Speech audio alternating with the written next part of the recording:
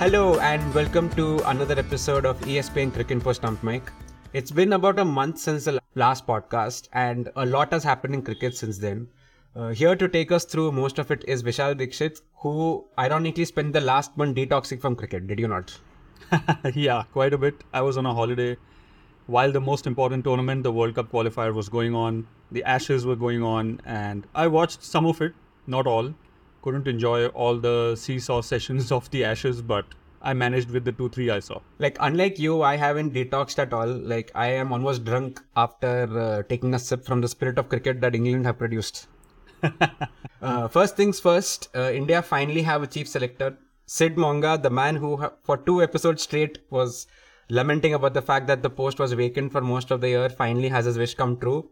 Ajit Agarkar, who has more test hundreds at Lords than Sachin Tendulkar, will be the chairman of the selectors. Vishal, what do we make of this? Yeah, Monga had been shouting from mountaintops for it, not just for 2 of our episodes, but I don't know how many months and years, especially in our meetings, or he's not on social media apparently, but whenever he would speak in office meetings, this is one of the points he always brought up consistently, or in the pieces that he used to write about selections or the Indian team. Firstly, I'm really happy that someone with a lot of international experience who has been in the T20 setup also in coaching capacity has come on as the chief selector. A few months ago, we saw that Luke Wright, I think, was brought in as a selector by England, who was so clued into the game. And it doesn't matter how it turns out eventually. A selector can turn out to be good or bad or just okay. That only time decides. But you have to appoint a really good candidate who's clued into the game in all 3 formats. And Ajit Agarkar was with Delhi Capitals in the IPL recently till just a few months ago. So someone who is aware of what's happening all around him in the Indian cricket setup is there. So hopefully good signs to come for Indian cricket. Is it too early to judge how he's going to be as a selector? Like, his player track record really doesn't mean that he's going to turn out to be a great selector, right? He was a good all-rounder when he played for India, and it's not entirely guaranteed that he's going to do really well as selector. Yeah, it's tough to draw a correlation between how someone was as a player and will be as a selector or even as a coach. We've seen so many coaches going around who had no or minimal international experience but are really good coaches. Like, one random example is Praveen Amre, who played only a few matches for India. And he is such a good coach. Whenever Indian batsmen are dropped from the team or go out of form, they all go back to him, especially in the Mumbai circuit. And they all come back with some sort of runs or energy and technical changes to score runs again. So how to draw a correlation, I'm not really sure. I'll just go back to my main point that he's been around the Indian team. He's been a commentator, of course, for quite a few years, and an analyst and in the coaching staff. So he knows what's going around in international cricket. I hope this brings in good things for Indian cricket eventually. It's just like one selector doesn't fix everything, and like the larger issue of bench strength that needs to be developed, like that's not going to get solved just with, say, the World Cup squad announcements, right? It's a longer 1-2 year projects, as Sid Monga has ranted to us over the last 2 episodes. But yeah, I think it's a good thing. Speaking of selectors, India are currently in West Indies with a squad of fresh selections. Right, look at that. Like, it's a great segue. I have properly written everything down in 5 minutes. Like, the broad strokes are Pujara was dropped. Jaiswal and Gaikwad will be playing tests. Mukesh Kumar has been brought in, and Umesh Yadav has been dropped. Right, and as we speak, the first test is going on. It's like Jaiswal has scored 100. You have Kohli, you have Rohit, you have Rahane, who's come back as vice captain. You have Jadeja, you have Ashwin. Like, is it really in transition just because we have a new number 3? A lot of these players may not be around purely because age. The World Cup will be done. So let me just throw the age of Rohit Sharma 36, Rahane 35, Kohli 34, Ashwin 36, and Jadeja also 34. The spinners will probably continue, most probably. Their bodies are not going to break down either. And Rahane is just coming back. And that is also because Shreyas Iyer is injured, and his backup was Rajat Patidar, who was also injured when the WTC squad final squad was going to be announced. Rishabh Pant will also come back, by the way. Hopefully soon, fingers crossed. And Rishabh Pant's best format these days is tests, not T20 or ODIs.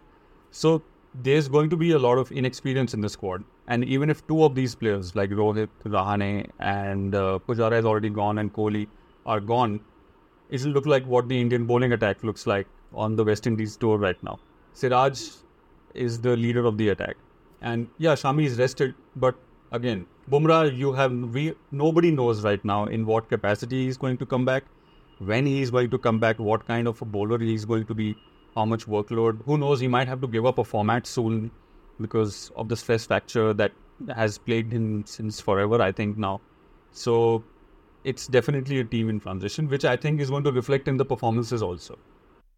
Yeah, I think the bowling itself is going to be the biggest challenge here because, like you mentioned, right, the batters like Rohit Sharma, Virat Kohli, Rahane, like I think there is longevity there. They might be older now, sure, but over 2-3 years, sure, I think they can still play. Whereas there's a severe lack of bowling resources at the moment. And sure, you have the biggest talking point over the last month was the fact that Pujara has been dropped and like a couple of days ago, Rohit Sharma announced that Gill will be at number 3, which is a great move by Gill. I feel like there's two new openers have slotted into the squad and Gill has noticed that there's a vacancy at 3, so might as well go to a position that nobody's competing in, right? He went to Rahul Dravid and said, I want to bat at 3. And like, I don't think Dravid will ever say no to somebody wanting to bat at 3.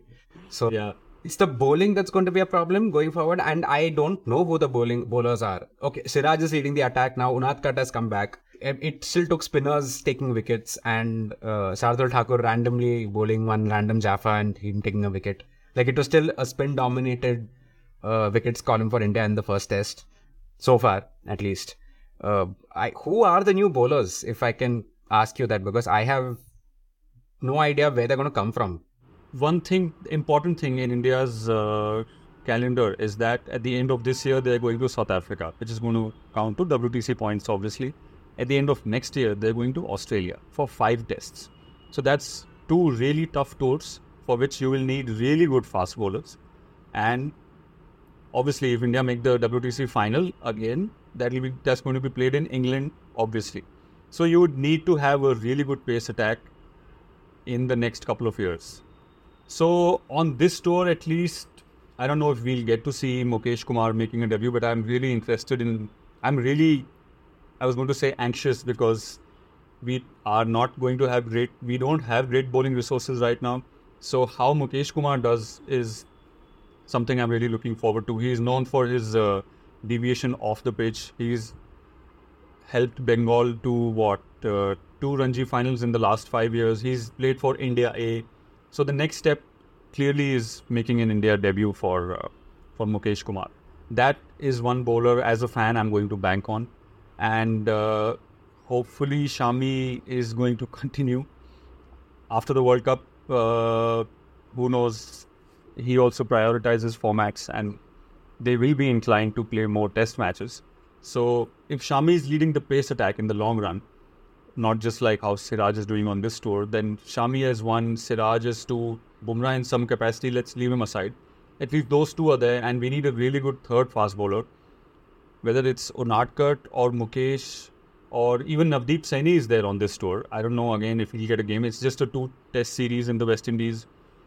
What I'm scared about is India may not have that really sharp match winner, who can turn the match around in a session with a spell. Even you don't have to take 5 wickets, but even those quick 2-3 wickets, which Shami does, which Bumrah has done for India for so long, can India produce that kind of a bowler? That I think will be the key for them, especially for these 2 tours, South Africa and Australia. I have a question there. Is the way the FTP is set up, right, where you only play 2 or 3 tests against like your South Africas or Sri Lankas, and you end up playing the bigger games against Australia. So you don't get the chance to try out or test out the depth in your seam attack or in your bowling attack as a result. Like it's not an easy thing for someone like an Agarkar or someone to come in and like figure out how to try out all these new bowlers like you mentioned, because there's not enough time. to test them out in this format. Like, how would you try and like? I don't know how you can even try and fix that going forward. Like, you can't complain to the ICC saying change the FTP up or something. Like, there's lots of scheduling issues. This has been put together after a lot of effort. I don't know how we can test everybody out before Australia next year. Before Australia, at least there's time. If you were going to say, how do we figure out before South Africa, there's no time also. The Ranji season is starting late, I think, this time, December end or maybe in January. So for South Africa, there's actually no time to, bring up fast bowlers, to groom young fast bowlers. And also because right now, everybody's focus is on the ODI World Cup. So once that gets over in November, I don't want that kind of a situation that, okay, now we're thinking about South Africa, which we had not really planned for that much. So one thing to answer your question is obviously Ranji Trophy, how you groom those fast bowlers. And it comes back to that point that Monga was making in the last episode, that when you plan for the WTC final, you also have to make those kind of pitches in India so that your fast bowlers get that kind of exposure and those conditions to bowl in, to get used to those, so that you know what length to bowl on, what lines to bowl on, which India did not get right in the WTC final this time. So Ranji Trophy, and the second is A tours. We saw a lot of shadow tours before the pandemic, when in the Indian senior team used to go to New Zealand or Australia and England. Just before that, an A squad used to go, which used to have sometimes players like Rahane also once in a while, who had just been left out of the squad or who were not getting as many runs in the test circuit some here and there. And they would play those teams in those conditions, get some runs back, and the younger ones would also get some exposure. And you could clearly see some selectors also go on those tours, and they can identify there who are the next crop of your fast bowlers or players, whether it's fast bowlers, batsmen, spinners. It sounds like it's not going to be easy, but it's doable. Definitely doable. And like, I hope when we do discuss this over a period of time, like, hopefully we have a good attack for South Africa, right? Like, I'm trying to figure out a good way to segue from here into the Bangladesh series. Right, because there are two major talking points that happened with Bangladesh. The first one is the women's team were denied a clean sweep. Like, they won the series 2-1. There were a bunch of scares along the way, and I happened to watch the second match in the office, right? And I just wanted to ask, what was up with that live stream, right? How did you watch the match? Because I couldn't watch anything. Yeah, like there were frame rate issues, like random camera angles, the wrong replay being shown for the wrong appeal, like the highlights package was weirdly put together. Yesterday, in fact, when I was in office, when the third T20 I was going on, and Sudarshanan, who sits next to me, was doing commentary, when the chase started, you could only hear the audio of the commentary. So 2 overs went by, and then 3 or 4 overs went by, and you could just see the color bar. You know how on Doordarshan some 20 years ago, when you switch on the TV, first you would see those vertical colors. I don't know, maybe, sure. And then the oldies listening to this podcast will probably relate to this, that when you used to switch on the TV earlier, there would be those vertical color, different colors, color bar. That was appearing on the live stream, on the YouTube stream yesterday. You could not watch the match, the first 3-4 overs of the chase. It happened in the middle also, you could just hear commentary. So I would prefer watching the match with glitches than not watching the match. And I guess the quality of the broadcast also somewhere reflected in the quality of cricket also, because the pitches were not rank turners or, turning square, and still India batted first in the second and third T20 when I was watching, and India were not able to score runs. The same Indian team which does so well in alien conditions in England and Australia and I don't know where. Bangladesh conditions are obviously more familiar, supposed to be more familiar for Indian players, but they were not able to score runs, and that also played a part in then losing the third match. Yeah, but I still feel they did the job, so it doesn't matter how the job got done, right? Even if I think they defended 98 in the second match. Yeah, right. By 8 runs or something. Yeah, it's a big deal. Like the fact, and we had I think there's 1 over of pace and 19 overs of spin. Like somehow quickly Harmanpreet just adapted and like it was just spinners bowling back to back. We saw Jemima bowl, which I'd never seen before. Yeah, she was also bowling. Yeah, compared to the highs of the World Cup where everything is crystal clear and well produced, this is shoddy, but it's good. India managed to beat them 2-1. But staying in Bangladesh, right, coming to one of the biggest stories of the week so far, we wanted to call this Tamim's Tamasha, and it's not really Tamasha, right? Like I don't know where to start to wrap my head around what happened. Like it is, like we know the BCB works in mysterious ways, and like the past week just pushed it to like 11 out of 10, right? For those of you who don't know, Tamim Iqbal, the skipper of Bangladesh, one of their most successful ODI players, in the middle of an ODI series against Afghanistan in a World Cup year, which is a few years away, all those caveats are needed.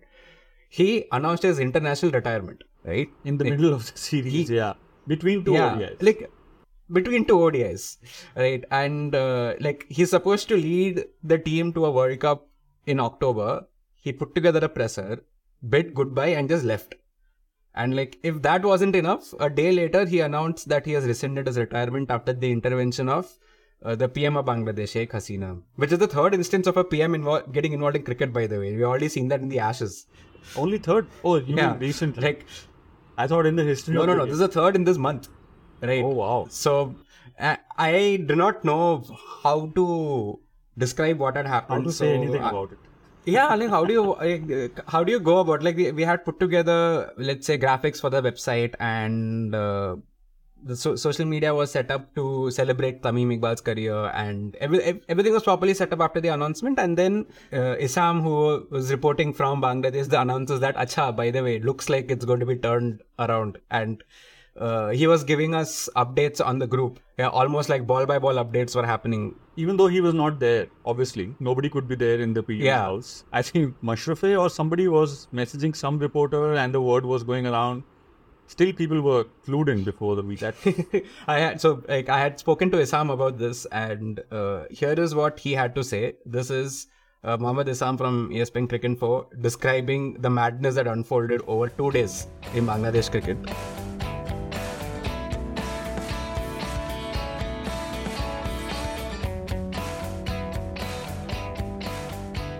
So Isam, welcome to ESPN Cricket Post Umpike. If we had to start at the very beginning, to quote The Sound of Music, where do we begin so that we can start to understand the whole Tamim Iqbal retirement saga? For that, we have to go back like a week or so before the first ODI, which was on July the 5th. So we go back a week when the Bangladesh team started their training camp for the Afghanistan ODIs. There, one of the earlier days, Tamim pulled a muscle on his back. We move forward to July the 4th, which is preview day from what media people call it.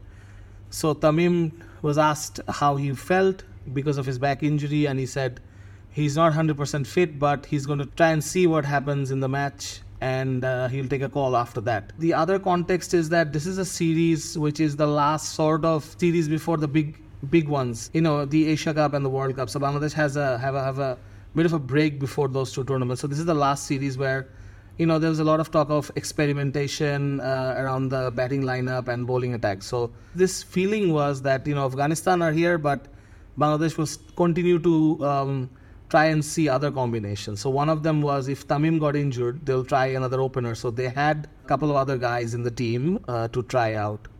So when Tamim said that, it was quite innocuous. And later in the press conference, he spoke about how he's not going to hurt the team's chances by playing with an injury.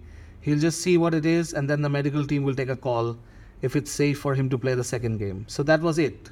That evening, apparently, Mr. Nazmul Hassan, his nickname is Papon, he gave an interview to a newspaper called Pratidiner Bangladesh, saying that he's pissed at Tamim, he's really mad at him. What is he said in the press conference? Everyone is mad at him. The coach, Chandika Hatrasinghe, apparently screaming at Papon on the phone. It was quite a slamming, in the media.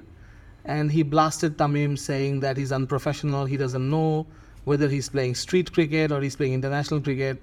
So Tamim is the bad guy here. So Nazmul Hassan, just to clarify here, is the chief of the BCB, right? The board that controls cricket in Bangladesh. BCP chief actually comes out in the media almost every day to say something to someone. So the next morning, the newspaper publishes that report. It goes online at 9 o'clock in the morning. We don't know whether Tamim has read it by then. We just know that the match is from 2 o'clock. Tamim goes out, gets out for 9 or 13. I think he scored 13. And then Bangladesh lose the game. So we all get back to the hotel after the game, like us journalists, and we have finished our pieces for the night. So it's around after midnight when I get a call from a very senior reporter who's also traveling in Chittagong at that time. He tells me that there's a press conference tomorrow at 12. I said, why is a press conference? He said, well, Tamim has told me to tell everyone, so I'm telling you. So I text Tamim, and Tamim says, just turn up. Just come to the press conference, and I'll tell you there. And I said, why? What happened? And he said, I can't tell you now. I'll tell you in the press conference. Wow, that just sounds ominous. Yeah, it sounds ominous, and also you have this feeling that something's not right, because a press conference after the first match by the team captain, and Tamim is organizing it. I think that's where everyone got a bit nervous, that why is he organizing it? So obviously when journalists knew, the news spread out to the cricket board, where everyone tried calling Tamim, and later we found out, like, I was awake till 4 o'clock trying to figure out what's going on, and so was the cricket board, and apparently Tamim was also up all night thinking about what he's going to do, or everything else. I wake up the next morning, I'm hoping that this thing goes away, but no, it's the press conference now gets delayed to 1:30 in the afternoon, so a 1.5 hour delay. So we gather at that hotel, and that hotel is also where many journalists stay when they come to Chittagong. So it's a hotel owned by Tamim's friend. Tamim is from Chittagong. So where the announcement was made, that is his neighborhood. We go to that hall room. It's jam-packed with journalists. I have some photos of it. And Tamim walks in at 1:20, not even at 1:30, sits down. It takes a bit of time to calm everyone down. And then Tamim looks at me. I was standing on his right, but behind him, because there was no space anywhere else. And he looked up at me and he tried to say hi, or he was telling me why aren't they calming down, and his eyes were all red, bloodshot. And you could tell that it was going to be so big. And then he did announce his retirement. It lasted about 15 minutes, but it felt like an eternity, and he took a lot of time, gathering himself. When he mentioned his dad, when he mentioned his childhood coach, he broke down a couple of times. And it was mostly sobbing through the whole statement, and it was quite sad to see him in this way. I mean, it's rare, very rare to see sports persons of this caliber, break down emotionally in front of the camera, and there are like a few hundred cameras there. I try to figure out what is going on. This is crazy, even for Bangladesh standards. But it's clear that Tamim read what the president has said about him in that interview. I think it was the last straw for him, because he had endured a lot. That trigger point was that interview where he was slammed for not being professional about his injury. So this must have come as quite a shock, right? Like when Bangladesh's captain announces his retirement in the World Cup year. So how was the team dealing with this? I believe Ritan Das was announced to be the captain of the side. So what happened right after Tamim's announcement, and how did the PM of Bangladesh get involved in all of this? And I believe that Mashraf Murtaza has a role to play here somewhere. This one really, it came as a huge surprise. And then we move into the evening when I'm making a lot of frantic phone calls all over, Bangladesh cricket, everyone trying to get a grab on things. And then I get a call from a TV reporter who tells me that the Prime Minister wants to meet him. So I checked with a few other people, and they said, no, this is not true, probably. I think we should wait. Next day, Bangladesh has the training at the Zahur Ahmed Chaudhry Stadium. I go there early, just check up on things, like, what the reactions are. In the press conference, Liton Das has this really unhinged press conference where every Tamim Iqbal question is met with a really, strong response from him. I'm not going to answer this question. Why are you asking me about him? What if he's injured? We would not miss him. It sounded a little condescending to me. And then I should also mention you that there was a board meeting on that previous night, on the night of his retirement, and And there the board president said that we still consider him as the captain. I think that's because the board president knew that the prime minister was going to come and meet Tamim. So I think he had that confidence from there. For some reason we are waiting. I'm writing my pieces up, trying to finish it quickly. This is Friday afternoon, and then obviously the news comes that Tamim is on his way to the prime minister's residence in Dhaka. Apparently the story is that the PM had called the board president Nazmul Hasan Papon, but he said that Tamim isn't reachable.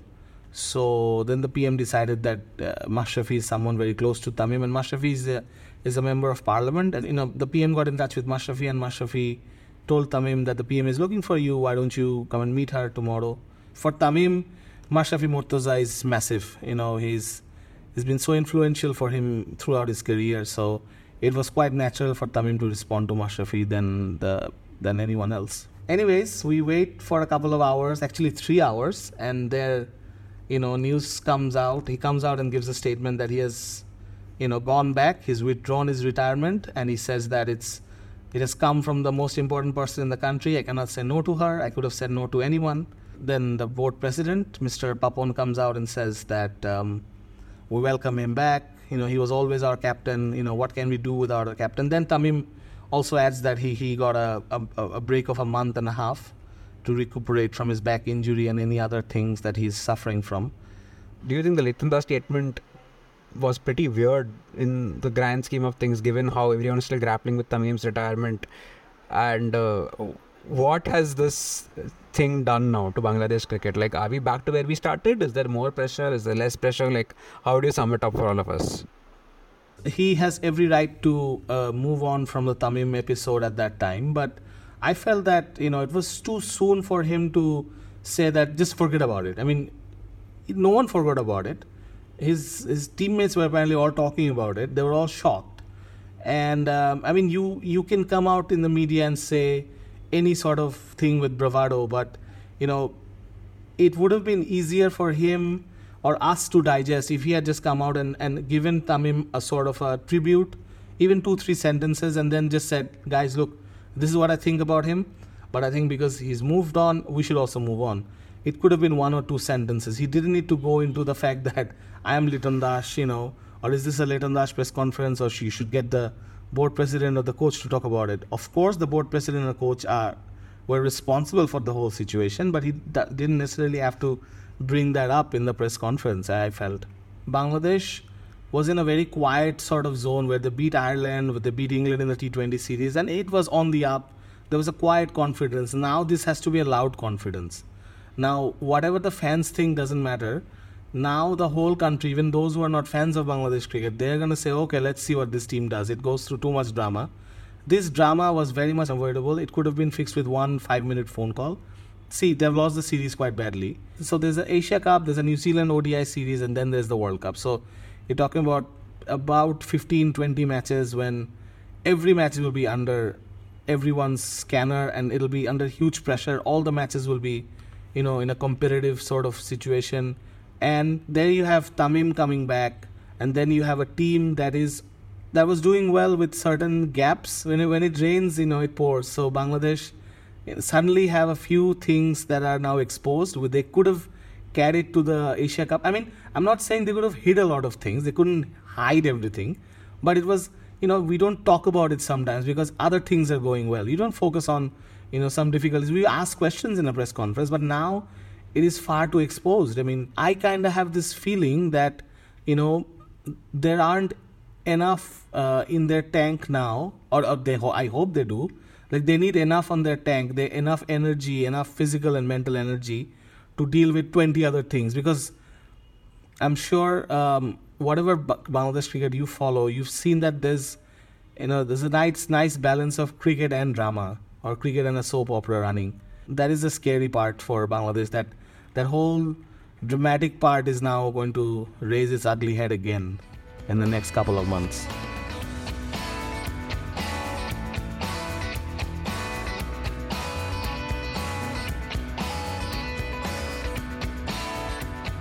Like, there are 2-3 comparisons that are coming to mind here. Did Tamim Iqbal think he was Michael Jordan? Like, Michael Jordan also very famously announced his retirement from everything and he decided to go play baseball. I watched that documentary on Netflix. That's the only reason I know about it. But what was the period for which he was retired, Michael Jordan? That's the thing. He was out for about a year. That's A it. year. So that sounds like a retirement decision, thought out. Even if it was impulsive. Did he think he was Michael Jordan? That's one question you should ask Isam in the next episode. I wonder if Tamim will get the same looks when he returns after his 6-week break, especially from Liton Das. Yeah, like Litton was like overplayed his hand here. Like there was something wrong with the tone with which he was trying to talk about Tamim, where he was assigned captaincy, and people are asking questions about Tamim there because Tamim is a big player. The biggest right now, since he's the captain also, but there's also Shakib, of course.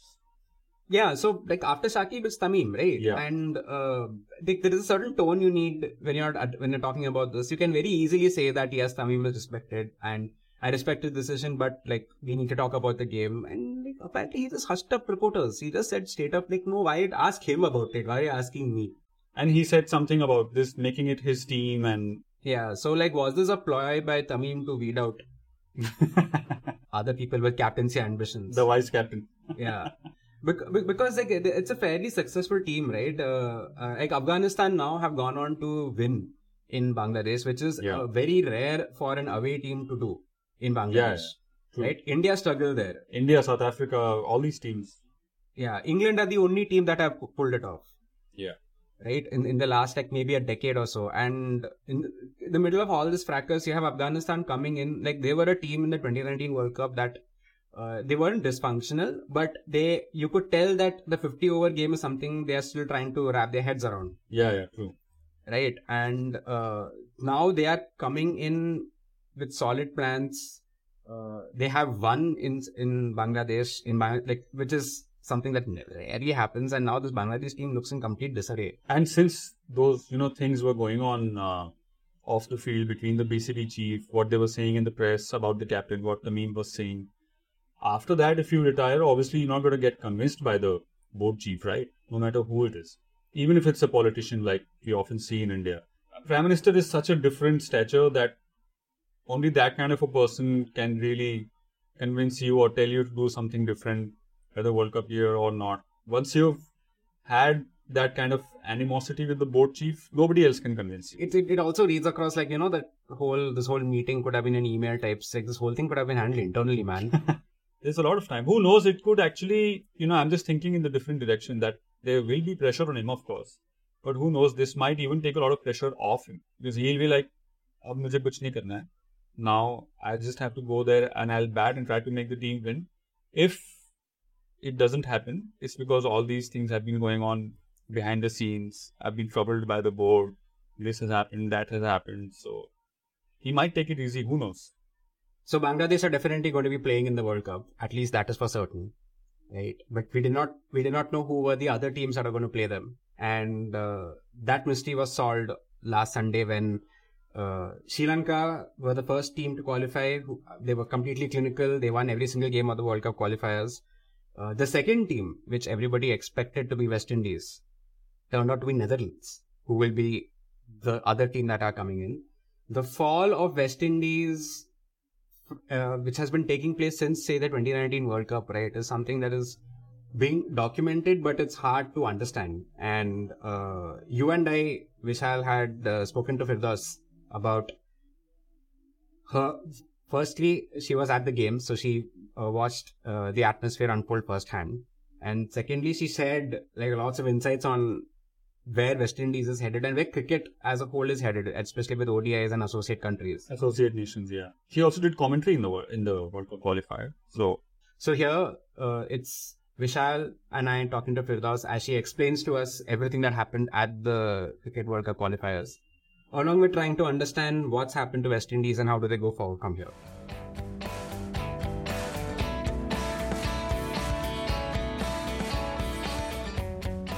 So, speaking of Zimbabwe, we'll talk about their performance first. What was it like to be back in Zimbabwe after so many years? And sadly to see the hosts bow out for the second time in a row. It was great to be back, and I think the thing that was clear to observe was that the cricket fan base has really changed enormously over the last 10 years. So, towards the start of Zimbabwe's test comeback, which was 2011, and they played a lot of test cricket in the 2 years after that, the fan base was small and it was largely white. Now that their focus is really the one-day game, the fan base is enormous and the demographic has completely changed. So cricket has become the people's game. It's black people in the stands, filling the stands. I've never seen crowds like that in Zimbabwe before. For the match against West Indies, there were about 12,000 people at Harare Sports Club, which only holds about 10,000, and 6,000 people outside in the fan park, scrambling to get in, wanting to watch the game. So that's been amazing to see. And part of the reason for that is that Zimbabwe's football team are suspended. So they're not playing, and football's obviously a huge game across all of Africa. So without football, cricket has become really the darling sport of the nation. And of course, they rode that wave, at Harare Sports Club. Zimbabwe won 4 out of 4. And I thought, when they go to Bulawayo, I'm not sure, because Bulawayo's conditions are very different.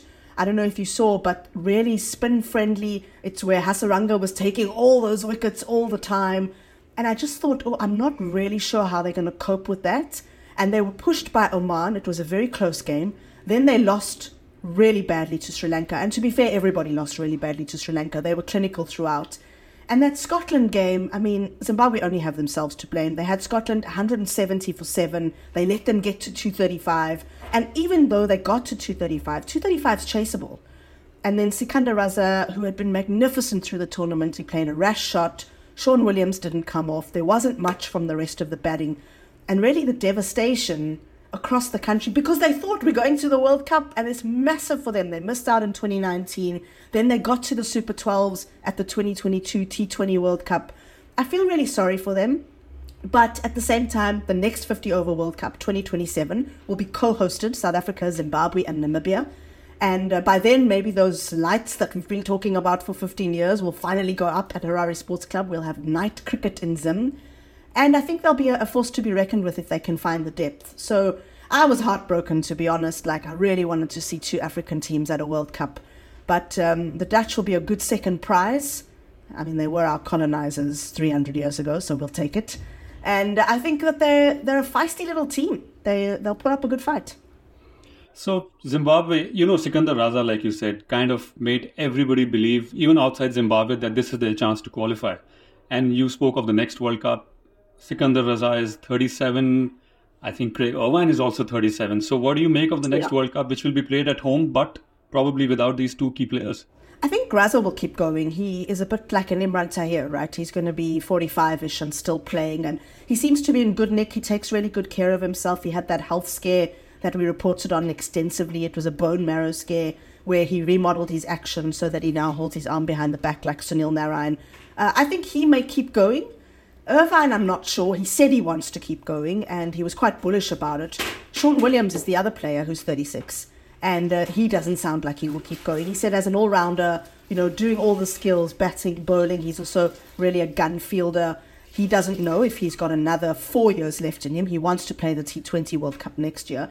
I have a feeling if Zim don't play a lot, which is sadly the way that the FTP is scheduled, they don't have a huge number of fixtures, maybe Sean Williams will stay. But I think that's the challenge. As you mentioned, you've got players in their mid-30s, late 30s. So you're wanting to find guys. Joy Gumbi is one example, the opening batter, who can come in and who can perform well. And Gumbi had a tough time, but I think he's very talented. So if Zim can unearth some players, and really the way that cricket caught fire in these 3 weeks, there are kids who want to play cricket in Zimbabwe now, that's for sure. So I think they'll have a good side in 2027. I don't know if Davy Houghton will still be the coach, because you talk about age, he'll be 70 then. So, whether he'll keep going, I don't know. But he's an inspirational figure, and I think if they can keep somebody like him in the system, then we got a good chance in 2027 of having a great Zimbabwean team. Maybe great's too strong a word. A really good Zimbabwean team. The phrase goes the vibes were immaculate. At least when I was following the scorecards and when I watched a couple of games, it just felt like it was a proper celebration. And then even after the tournament, I think Andy Flower said that there's lots to build on. I don't remember this happening in 2018 where the people were actually gutted that didn't make it. Whereas this time around, it feels like there's a lot more positivity around the Zimbabwe team. Oh, absolutely. I think there really is. I think that there's a sense that they're playing good cricket, and they are. Their style of cricket, I wouldn't go as far as calling it baseball, but it's definitely more fearless than it has been. Because I think what you would have seen with Zimbabwean teams in the past is that they tended to play quite a conservative brand of cricket. Now they're batting with a lot more freedom. They've got a really good bowling attack. Richard Ngarava, I think, is fabulous through the tournament. He was their highest wicket taker. Blessing Muzarabani, he's tall, he gets good bounce. Then they've got Tendai Chatara, very experienced, good seam bowler, and a whole host of spinners. So they've got all the ingredients. There's a lot to work with there. And they just need to find, first of all, regular fixtures. But that's not exclusive to Zimbabwe. As you know, if Netherlands hadn't qualified for the World Cup, they wouldn't have a fixture until February of 2024. They're not playing the T20 World Cup qualifiers because they finished fourth in their group at the last T20 World Cup, so they automatically qualify for the next one, so they don't have that competition either. And they have no bilateral fixtures at all, which is really worrying. Scotland, they'll play the T20 World Cup qualifier, no bilateral fixtures after that. So I think the real challenge is to get these countries to play, and really I'd like to see the 10 we saw at the qualifiers. Maybe Sri Lanka and West Indies are in a slightly different tier, so maybe the 8 others with teams like Namibia, for example, playing each other and playing each other regularly and getting game time, getting competitive. I mean, that's the challenge, right? In a world of leagues, how do you fit everything in? I think one thing the older Zimbabwe players can learn from the Asian players is announce their retirement and then come back quickly after that. That's maybe Sikandar Raza's going to do that, right? I mean, what was Tamim Iqbal? 24 hours? Not even. At most, maybe. That way you also get to meet the Prime Minister or President of the country and then come back and play the next World Cup. Well, Zimbabwe already met the President of their country. He was there at the opening ceremony, and his state house is next to Harare Sports Club. So he's got a helicopter which flies really low past the sports club, almost just over the trees, and it creates an almighty racket. And we saw him coming and going. We didn't see him, we saw the helicopter. I'm sure he was in there unless it was a decoy several times during the tournament. So he's definitely around and interested. No, I wanted to take it to Netherlands after this. There's not much to be said about Sri Lanka per se because they were just clinical, right? And miles ahead from everybody else. So there's not much to dissect there. The only 2 other talking points for me are Netherlands and West Indies, right? So the first thing, just to talk about Netherlands here, can you consider them underdogs now? They have taken a big chunk of the bigger teams for a while. And they have been very competitive every time they played. I mean, I think the thing was that they were missing so many players. So basically their whole first choice attack was not available because of county commitments. And that's going to be a big challenge for them when it comes to selecting their World Cup squad, because you've now got a group of players that qualified for the World Cup. I don't know what you say to these guys. They're the ones who did the job. And then you've got 7 or 8 outside of the squad who will probably consider that their places are secure. Someone like a Roelof van der Merwe, for example. Tim van der Gutten. Are you going to bring them back? Are you going to make a mix and match? So that's really their challenge for the next couple of months, 90 days, I believe it is, before their first game. But in terms of how they did at the tournament, it was that West Indies game. And I was at that game where West Indies scored 374. Everybody thought it would be an early afternoon. And Netherlands just ran West Indies ragged. The 2s that they ran in that game, they would sprint the first one. Before you knew what was happening, they were crossing for the second. That's really impressive running. The West Indies fielders were not great at the best of times. And there, they looked really under pressure. The misfields were happening all the time. I couldn't believe it when they scored 374 and it went down to the super over. The other thing I couldn't believe is West Indies choosing to bowl Jason Holder in the super over to Logan van Beek with the leg side boundary on the short side. It was 59 meters. This guy was in amazing form. He whacked every ball like he was seeing it like a watermelon, and it just seemed like a tactical blunder that West Indies are going to look back on and wonder what on earth happened. When we asked Darren Sammy afterwards who made that decision, he said, "I'm not going to comment on that, but I trust the captain's decisions," which says to me that Shea Hope made the decision, and it was absolutely the wrong decision. So I think that game gave Netherlands a real belief, and then the way that they chased down their score against Scotland inside 44 overs, that's what helped them to qualify. Logan van Beek has become kind of like a superhero, right? He's done all sorts of amazing things. And Bas de Leede, whose father Tim and whose grandfather also played for the Netherlands. So it's like a generational thing there. He's a really good player. He plays at Durham. He's got lots of county experience. He's got every kind of aspect to his game. Great batter, good bowler, good in the field.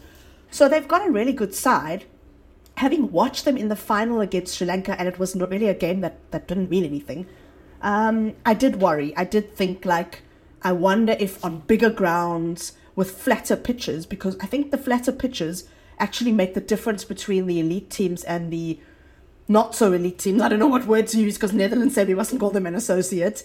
It makes that gap bigger. So I think on slower, lower pitches, the gap is smaller, and then on these flat tracks like Harare Sports Club, and I mean, you guys are going to tell me, are we going to get flat tracks in India? That gap widens, and I don't want Netherlands to get to the World Cup and lose 9 out of 9. I don't think it will happen.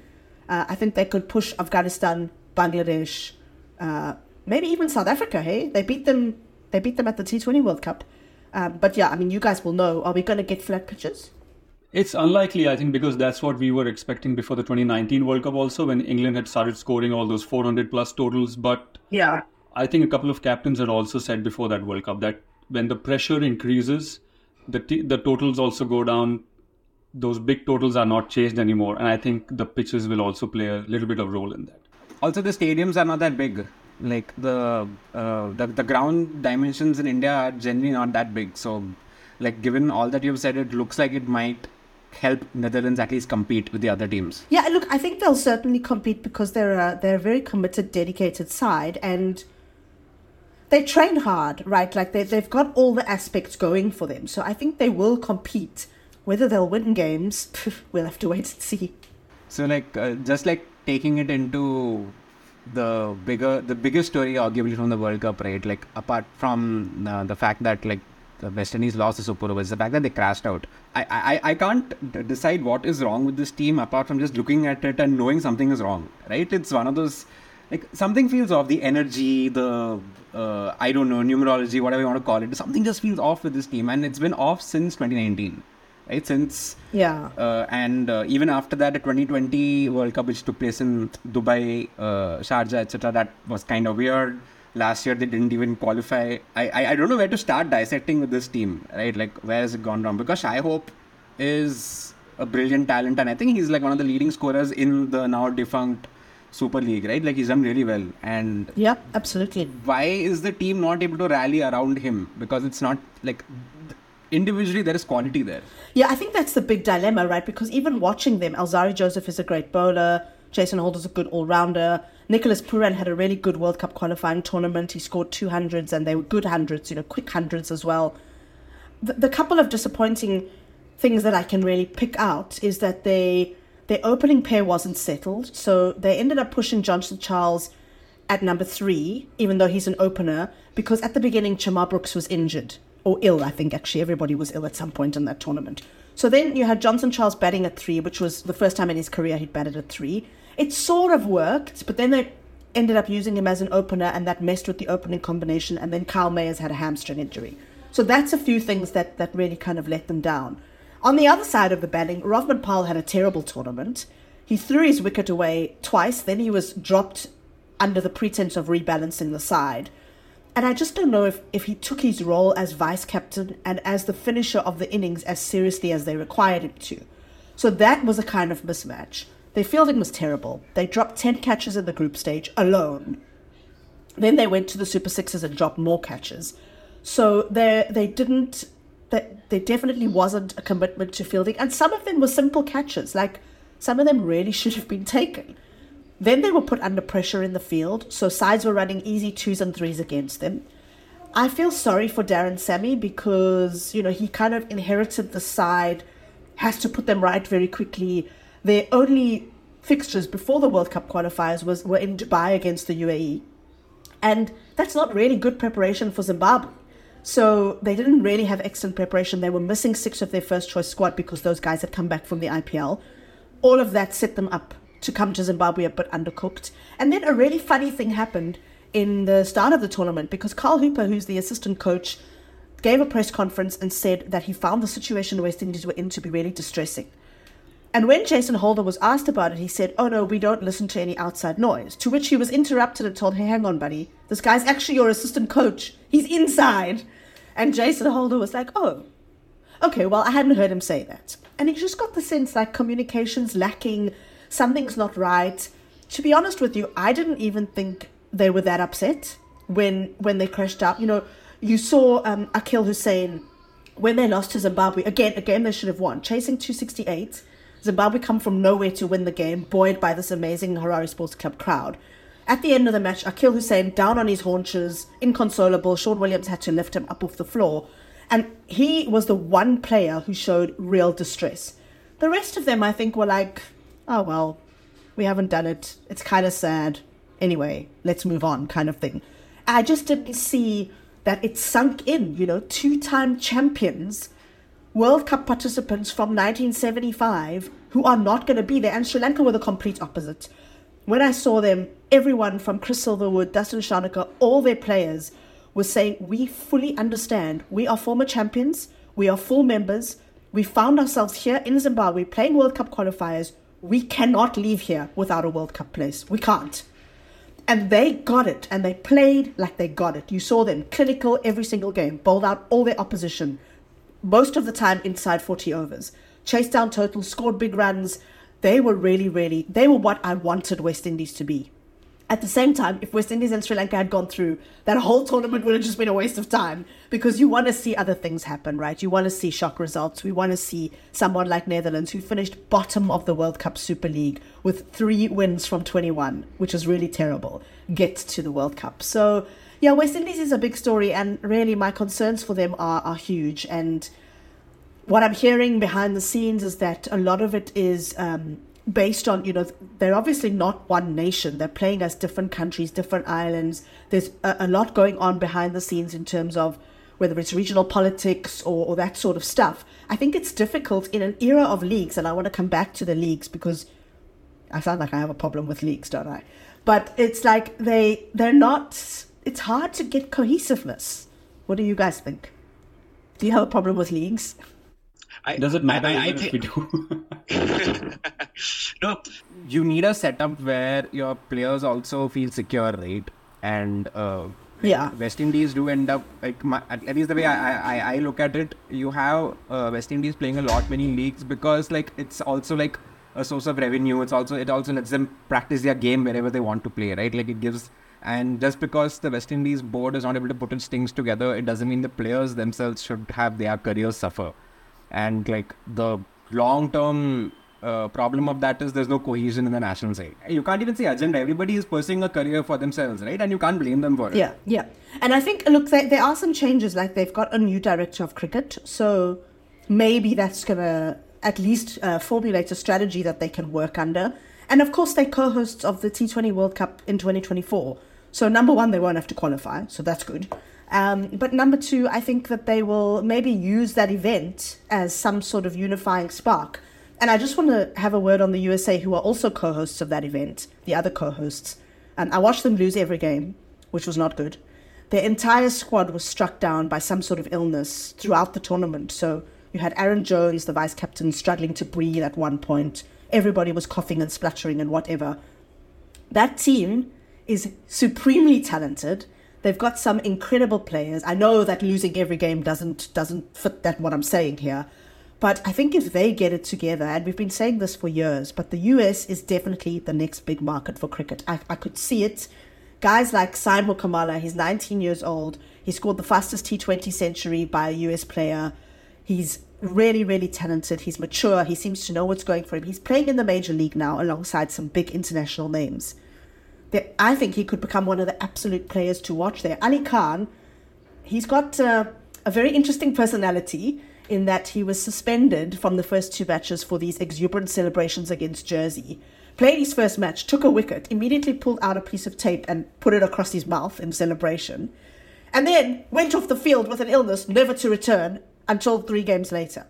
It was bizarre, but he's a really good bowler. He swings the ball. The conditions were also quite helpful early morning in Harare.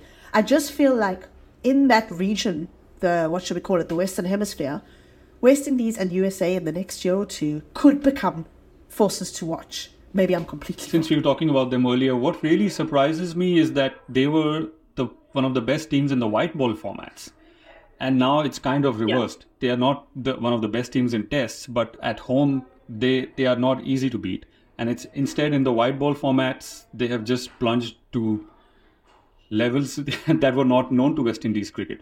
What I'm really curious to know about is, despite the fact that so many of their players play around the world in all these leagues, and they also score a lot of runs and take all those wickets there, how much time do they get to spend as a team together, let's say before a big tournament like a World Cup qualifier or the big tournament like T20 World Cup coming up next year?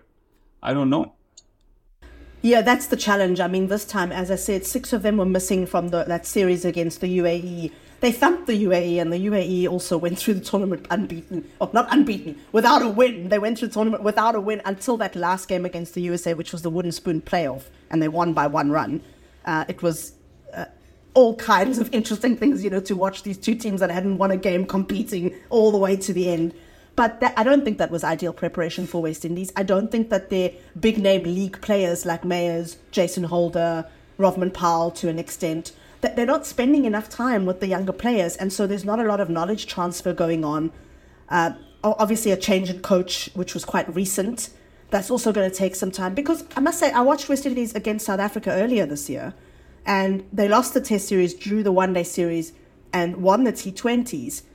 They were actually looking pretty good, to be honest. Like, there were some nice performances. You got the sense that there was a little bit of cohesion.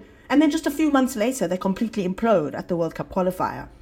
So I feel like if the three of us try to solve West Indies' problems, it's going to be really tough to do it on this podcast.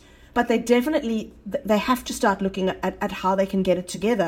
And that's why I think they are the team we look at when we talk about leagues and what leagues are doing to bilateral and international cricket. That's the kind of prime example, because it's really created a system that is, I guess, quite weak in the West Indies structures. And yeah, we'll have to kind of see how or if they can recover from that.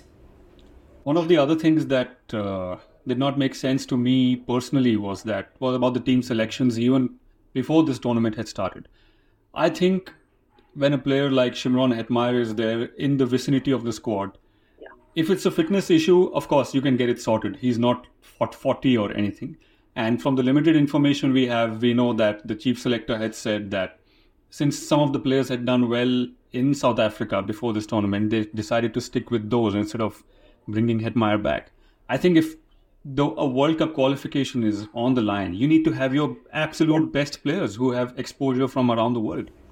Yeah, absolutely. I would agree with you completely. And West Indies were not the only team guilty of some really strange team selection. I just want to mention Ireland, because Ireland severely underperformed at this tournament. They ended up 7th. They didn't make the Super Sixes. And some of their team selection was very, very strange. They left Curtis Campher out of the first match, picked him for the second game where he scored 100. They didn't play PJ Moore at all, who's Zimbabwean born, who's played in Zimbabwe for the bulk of his career and knows the conditions better than anyone. They selected Ben White based on test match performances in Sri Lanka. He got absolutely pumped the first couple of games. Then they changed the spinner and ended up doing a little bit better. So they left out Josh Little towards the end. Ireland just seemed to be in a complete mess. And I realize they're not a team with the reputation of West Indies, but to see them crash out in that fashion, they're also a full member, remember that? And just to watch their decline over the last maybe 6 or 8 months, it's really concerning. They're also missing out on that massive World Cup participation fee. It's $1 million. West Indies are missing out on that too. Zimbabwe are missing out on that. So really the focus on how you qualify for a World Cup is so, so important. And let's just say the next World Cup will be different. It's 14 teams. There won't be a Super League. It'll be based on rankings, which boggles my mind, because are people going to play enough bilateral cricket to get good enough rankings that we can judge them on that? And then there'll also be a qualifier. So I just think one-day cricket is in a place where somebody's got to take control and say, this is how it's going to operate from now on. Otherwise, we're going to end up in a situation where it's just sort of left to kind of dwindle away on its own. And that'll be really sad, because you can see to these countries, Nepal, a great example, how much it means to play 50-over cricket, to build an innings, to bowl a quota of 10 overs, to be out in the field all day. T20 cricket's great and fun, but this is a real test of their skills because they don't play test cricket. And I don't want to take that away from them. Maybe I should run the World Cricket Committee. No, so I just wanted to take your closing thoughts on it, right? Just building on what you said, the general consensus is that, ODI cricket is dying, and the World Cup qualifiers is happening at the same time as the Ashes right now, right? And despite the fact that like the Ash is getting top billing and it is entertaining, it is fun to watch. Baseball and Patball have at it. This tournament has been very good. Like, it's been highly entertaining. Crowds have turned up, as you said, and it shows that there is a hunger to play ODI cricket, despite the fact that everybody's saying that, oh no, T20 cricket is the future. How do we go forward from here? Like, or how do the powers that we build momentum from here going forward? Because this is clearly not a dying format. There's a hunger for it. It is highly entertaining. We're seeing super overs, we're seeing upsets, right? And it's building up into a good World Cup going forward. But what should the plan be for 2027, just for the tournament as a whole? Yeah, so it's great that you asked this question now, because the ICC is actually having their AGM in Durban as we speak. So I hope that somebody is listening to us. And one of the decisions that will be taken at that AGM is the format of the World Cup Cricket League 2, which is where Netherlands, Nepal, Canada, Namibia, UAE, USA, and 2 other teams, Scotland and Ireland, I suppose. Not Ireland, maybe Ireland, I'm not sure, are going to play for the next World Cup. So that World Cup Cricket League 2 is really competitive. The last cycle, they played 36 matches, and they play them in triangular series. So, 2 countries go off to Namibia, they have a triangular, you play 6 matches each, and then you take the points from that. I like that format. I think it gives exposure to different opposition, and it also gives them exposure to various different types of conditions. So I hope that they keep that in a similar structure. It's 8 teams in the World Cup Cricket League 2, and the top 2, I assume, would qualify for the World Cup, and then there'll be a World Cup qualifier as well, based on rankings, as we were saying. I think that's imperative. It has to happen. We have to see fixtures. But in terms of what you do with the ODI format going forward, I mean, we saw the MCC committee this week recommend that bilateral ODIs are massively scaled down after 2027. And that's the date of our next World Cup. I suppose I'm inclined to agree with that to some degree. But I do think for countries below the top 8 in the world, I'm not even going to say for countries below full members, because we know Zimbabwe, Ireland, Afghanistan don't play a lot of Test cricket. Playing one-day cricket is very important, but not just playing one-day cricket. They need to be playing Australia, England, South Africa, India. And I'll tell you why, because the Netherlands, who we've already mentioned, they only won 3 out of 24 games in that World Cup Super League. It was really demoralizing and devastating for them. But they said through playing these different countries, England scored 499 runs against them. They still think that game was valuable because they got better. And we can see that they've got better in the fact that they've qualified for the World Cup. I would say, if it was up to me, the World Cup Super League must be resurrected. It has to be played. You've got to almost force big countries to go and play the Zimbabwe's, the Afghanistans, the Irelands, because that's how they get better. We've got to find a way of integrating World Cup Cricket League 2 and the World Cup Super League so that these teams are playing each other, because that's also how they're going to get better. And for that to happen, I don't know, I think we have to maybe find windows for leagues that leave enough time for bilateral cricket. And I feel like I'm now talking like a fiction writer, because how is that going to happen? Like, how are we going to do that? But it's very important. And I really think it needs to happen. It's not, one of the big themes that came out of the World Cup qualifiers was the disappointment from everyone that the World Cup is only 10 teams. And Max O'Dowd, the Dutch opener, was saying cricket is the only sport that the World Cup has got smaller over time. We know it's going to get bigger. But if you look at the Rugby World Cup, which is happening later this year, there are loads of teams playing there. We see big upsets. Japan beat South Africa at the 2019 Rugby World Cup. It was a massive upset. So you see football. The next Football World Cup will be 48 teams. That's a lot of teams. But cricket, we don't seem to be expanding. And to me, that's a real concern. It's a game that we see picking up in various places. Nepal, millions of people are watching cricket in Nepal. They love their team. They're so passionate. Zimbabwe is another example. We spoke about so many teams here who don't get airtime on a lot of platforms. I mean, the Dutch win barely made the news in the Netherlands because they're busy talking about Max Verstappen and PSV Eindhoven and one of their tennis players who's doing well at Wimbledon. So I just think that we need to grow the game. I feel strongly about it. We need to find room for bilateral cricket. And this is why I suppose we're talking on a podcast and not running the ICC. Growing the game, I think, certainly is important. One small example is look at what Afghanistan just did in Bangladesh. Yeah. A full-strength Bangladesh squad, and Afghanistan won the first 2 ODIs. They were mainly known as this T20 force for the last few years in world cricket, and now they have beaten Bangladesh at home, which many big teams have not been able to do in the last 5 or 7 years. So yeah, the big challenge is how do you make it all happen? How do you make it fit in the calendar? How do you make money out of it? Firdaus, we're relying on you. I don't know how we make money out of it. I'll tell you that in Zimbabwe, eventually they threw the gates open. The final was free. Most group matches not involving Zimbabwe were free. People could just turn up and enjoy the cricket. And yeah, that is a challenge. How do we make money out of these things? But also, in terms of a calendar, a year seems like too short, right? It almost feels like we have to diarize things over 3 or 4 years because we can't fit everything into 1 year anymore. And maybe, do you think we can convince the IPL to maybe run once every second year?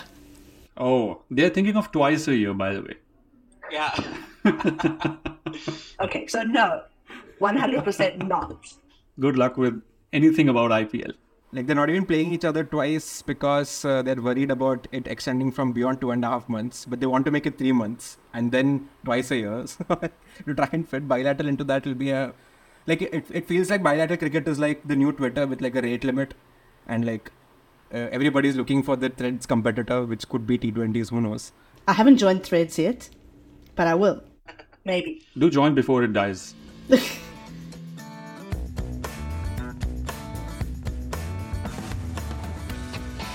All right, that brings us to the end of this episode. Stump Mike on ESPN Cricket Info. We have been catching up after almost 2, 3 or 4 weeks, has it been? In between, a lot happened. A cricketer retired, came back. The World Cup qualifiers ended. The Ashes started. There's a long gap between these 2 tests now after 2-1. Before the next episode, we won't take as long. Keep listening on Spotify, Apple Podcasts, Google Podcasts, wherever you do. And Kaustubh and I will come back soon, hopefully with more experts, to catch up on the rest of the action. Thank you for joining in.